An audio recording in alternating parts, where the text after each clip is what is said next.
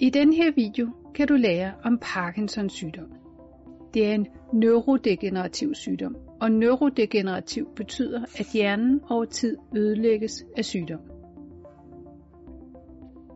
Parkinsons sygdom påvirker blandt andet evnen til at bevæge sig og får store konsekvenser for patienterne, fordi symptomer fører til betydeligt handicap.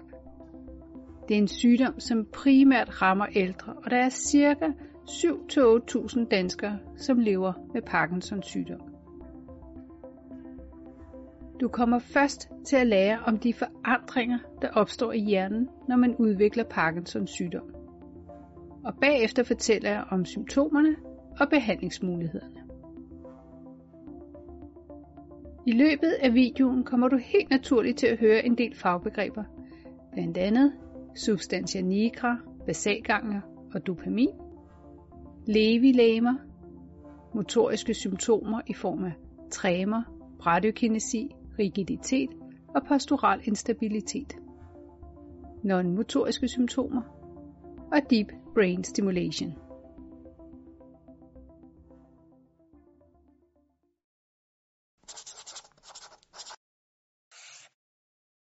Nu går vi i gang, og jeg starter med at fortælle om de forandringer, som opstår i hjernen hos patienter med Parkinsons sygdom.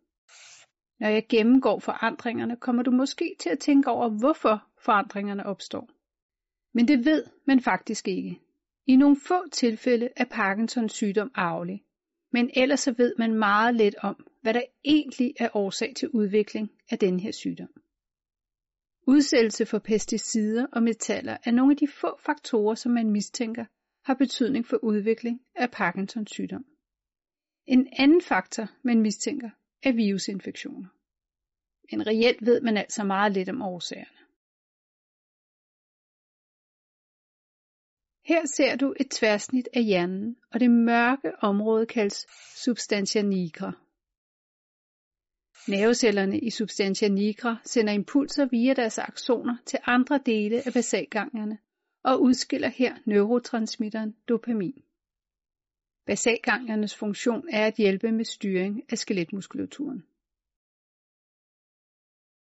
Når man udvikler Parkinsons sygdom, skyldes det, at nervecellerne i substantia nigra efterhånden dør. Inden cellerne dør, kan man se, at der ophobes nogle proteinklumper inde i nervecellerne. Proteinklumperne kaldes levi-legemer. Når nervecellerne i substantia nigra dør, bliver der udskilt mindre dopamin i basalganglierne, og der mangler derfor dopamin.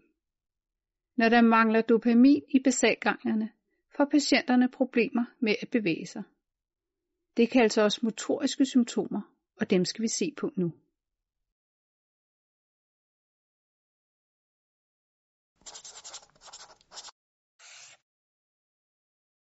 De motoriske symptomer kommer snigende igennem nogen tid, og de starter ofte i den ene side af kroppen. Når der så er gået et stykke tid, dukker symptomerne også op i den anden side af kroppen.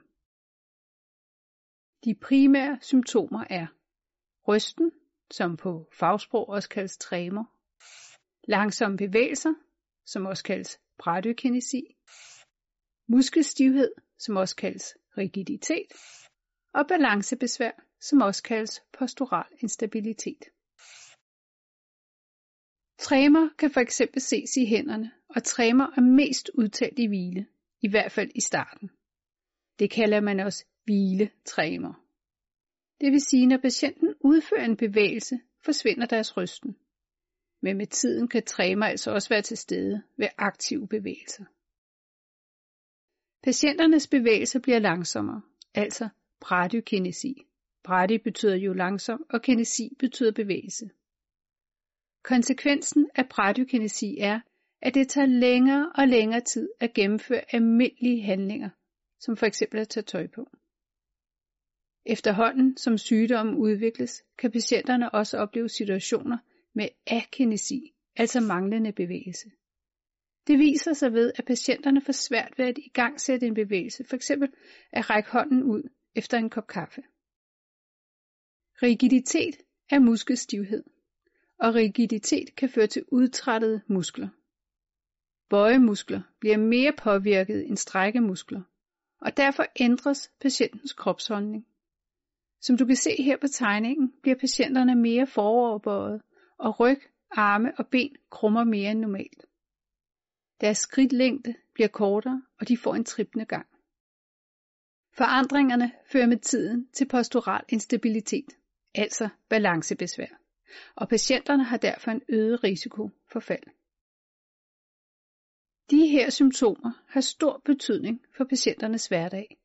Det er svært ved at gennemføre mange almindelige viljestyrede handlinger, og de vil ofte virke klodsede. På sigt bliver hverdagen mere og mere påvirket, og patienterne får f.eks. svært ved personlig hygiejne, spisning og påklædning. Med tiden kan de også udvikle reduceret ansigtsmimik og kropssprog, lav monoton stemme, synkebesvær og ulæselig håndskrift. Patienterne har altså problemer med at styre skeletmuskulaturen, og samlet er det en meget invaliderende sygdomsproces. Men patienterne udvikler faktisk også andre former for symptomer, som vi kalder non-motoriske symptomer, og dem vil jeg fortælle dig om nu.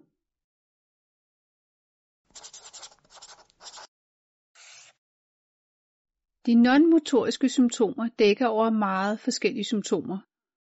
Man ved ikke præcist, hvorfor de non-motoriske symptomer opstår, men de non-motoriske symptomer har stor betydning for patienternes livskvalitet.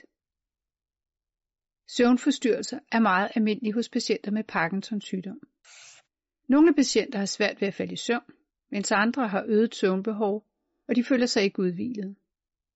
En del patienter oplever også forstyrrelser af deres drømmesøvn. Normalt kan vi ikke bevæge os, mens vi drømmer, men hos nogle patienter forsvinder den her hæmning, og de kan derfor bevæge sig, selvom de drømmer. Det bemærker patienterne ikke nødvendigvis, men ofte gør samleveren, og det kan endda optræde lang tid før de motoriske symptomer dukker op. Patienterne kan også opleve symptomer fra det autonome nervesystem. De kan opleve nedsat aktivitet i fordøjelseskanalen og udvikler derfor forsinket ventrikeltømning og obstipation. Forsinket ventrikeltømning kan give patienterne ubehag, kvalme og nedsat appetit, og kan også påvirke optagelsen af lægemidler for fordøjelseskanalen. De kan også opleve pludselig og kraftig vandladningstrang, som kan føre til inkontinens, især hvis patienten ikke er så mobil. Kredsløbet kan også blive påvirket, og det viser sig som ortostatisk hypotension. Normalt stiger blodtrykket, når man rejser sig op, men har man ortostatisk hypotension, er blodtryksstigningen forsinket, og man kan derfor blive svimmel og risikere at falde. Og endelig kan patienterne også udvikle seksuel dysfunktion, som kan vise sig hos mænd som rejsningsbesvær og hos kvinder som nedsat sekretdannelse.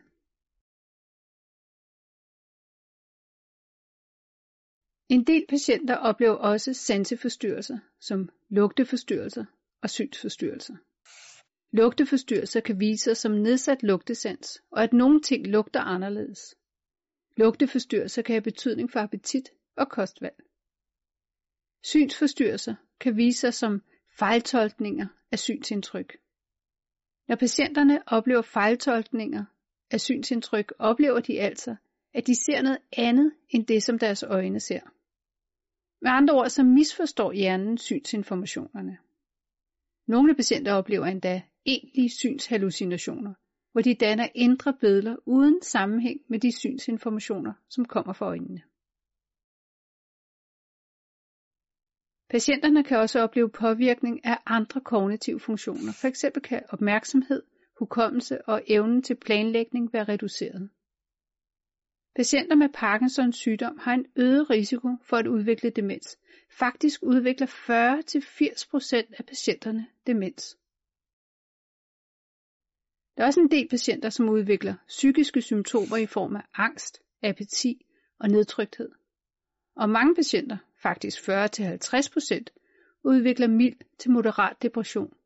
Og depression har stor indflydelse på patienternes livskvalitet. De non-motoriske symptomer kan være til stede i hele sygdomsforløbet, endda før de motoriske symptomer opstår, som jeg forklarede før med søvnen. Men for det meste kommer der flere og flere non-motoriske symptomer til i løbet af sygdomsforløbet. Og de non-motoriske symptomer har stor betydning for livskvaliteten, men bliver ikke altid registreret af sundhedspersonalet. Nu har jeg fortalt om både de motoriske og de non-motoriske symptomer. Og det er vigtigt at forstå, at de symptomer, der kommer til udtryk, varierer meget fra patient til patient. Det vil sige, at du kan opleve patienter med Parkinsons sygdom, som har meget forskellige symptomer til forskellige tider i deres sygdomsforløb. Så er det tid til at se på behandlingsmulighederne ved Parkinsons sygdom. Det er desværre ikke muligt at stoppe sygdomsprocessen i hjernen. Man kan højst håbe på at reducere symptomerne. Man anvender forskellige lægemidler, som enten forhindrer nedbrydning af dopamin, efterligner dopamin, eller erstatter det manglende dopamin i hjernen. Dopamin bliver nedbrudt af et enzym, som hedder MAO-B. Derfor anvender man MAO-B-hæmmere for at øge niveauet af dopamin i hjernen. Behandlingen kan som regel ikke stå alene i særlig lang tid, og derfor tilbydes patienterne også andre lægemidler. Et af de andre lægemidler, man anvender, er dopaminagonister. En agonist stimulerer den receptor, den binder til, og dopaminagonister binder altså til dopaminreceptoren og stimulerer den. Det vil altså sige, at dopaminagonister efterligner dopamins funktion i hjernen. Et andet lægemiddel er levodopa. Levodopa omdannes til dopamin i hjernen og kan på den måde erstatte det manglende dopamin. Uheldigvis bliver levodopa også omdannet til dopamin uden for hjernen, og det fører til bivirkninger. Derfor giver man en enzymhæmmer sammen med levodopa. Enzymhæmmeren forhindrer levodopa i at blive omdannet til dopamin uden for det centrale nervesystem. Man kombinerer også levodopa med en anden enzymhæmmer, som forhindrer, at levodopa bliver omdannet til et inaktivt nedbrydningsprodukt.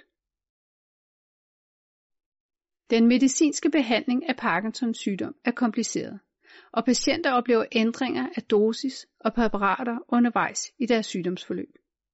Det skyldes udvikling af bivirkninger og ikke mindst aftagende effekt af lægemidlerne.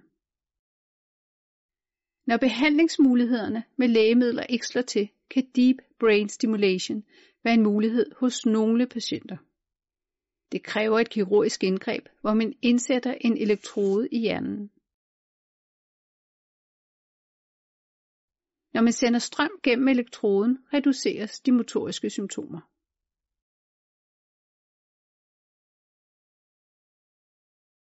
Fysioterapi og træning er også en vigtig del af behandlingen ved Parkinsons sygdom, da det kan modvirke nogle af følgerne ved sygdommen. Og en ergoterapeut kan f.eks. hjælpe med udvikling og valg af hjælpemidler, som kan gøre hverdagen nemmere for patienterne i forhold til dagligdags handlinger som spisning og personlig hygiejne. Stemmetræning hos en logopæd kan også være relevant for nogle patienter. Og igennem hele sygdomsforløbet er det selvfølgelig vigtigt med information, rådgivning og støtte til patienten og de pårørende. Det var alt, jeg ville fortælle dig i denne her video. Og som altid er det nu blevet tid til en kort opsummering af det vigtigste, du har lært om Parkinsons sygdom. Du har lært, at man ikke ved meget om, hvorfor Parkinsons sygdom opstår. Man kender dog nogle af de forandringer, som man ser i hjernen. Der udvikles blandt andet levi-legemer i substantia nigra, og nervecellerne i hjernen dør. Det betyder, at der kommer til at mangle dopamin i basalganglerne, og patienterne får derfor svært ved at styre deres skeletmuskulatur. Du har lært, at patienterne får motoriske symptomer i form af tremor, rysten, bradykkinesi, langsomme bevægelser, rigiditet, muskelstivhed og postural instabilitet, balancebesvær.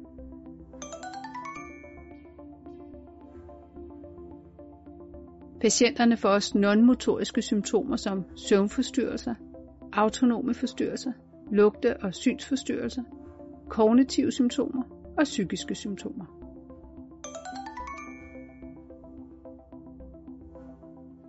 Du har også lært, at den primære behandling af lægemidler, som forhindrer nedbrydning af dopamin, efterligner dopamins funktion eller omdannes til dopamin. For nogle patienter er såkaldt deep brain stimulation også en mulighed, og her sendes strøm ind i hjernen via en elektrode. Patienterne tilbydes også fysioterapi, ergoterapi og stemmetræning hos en logoped.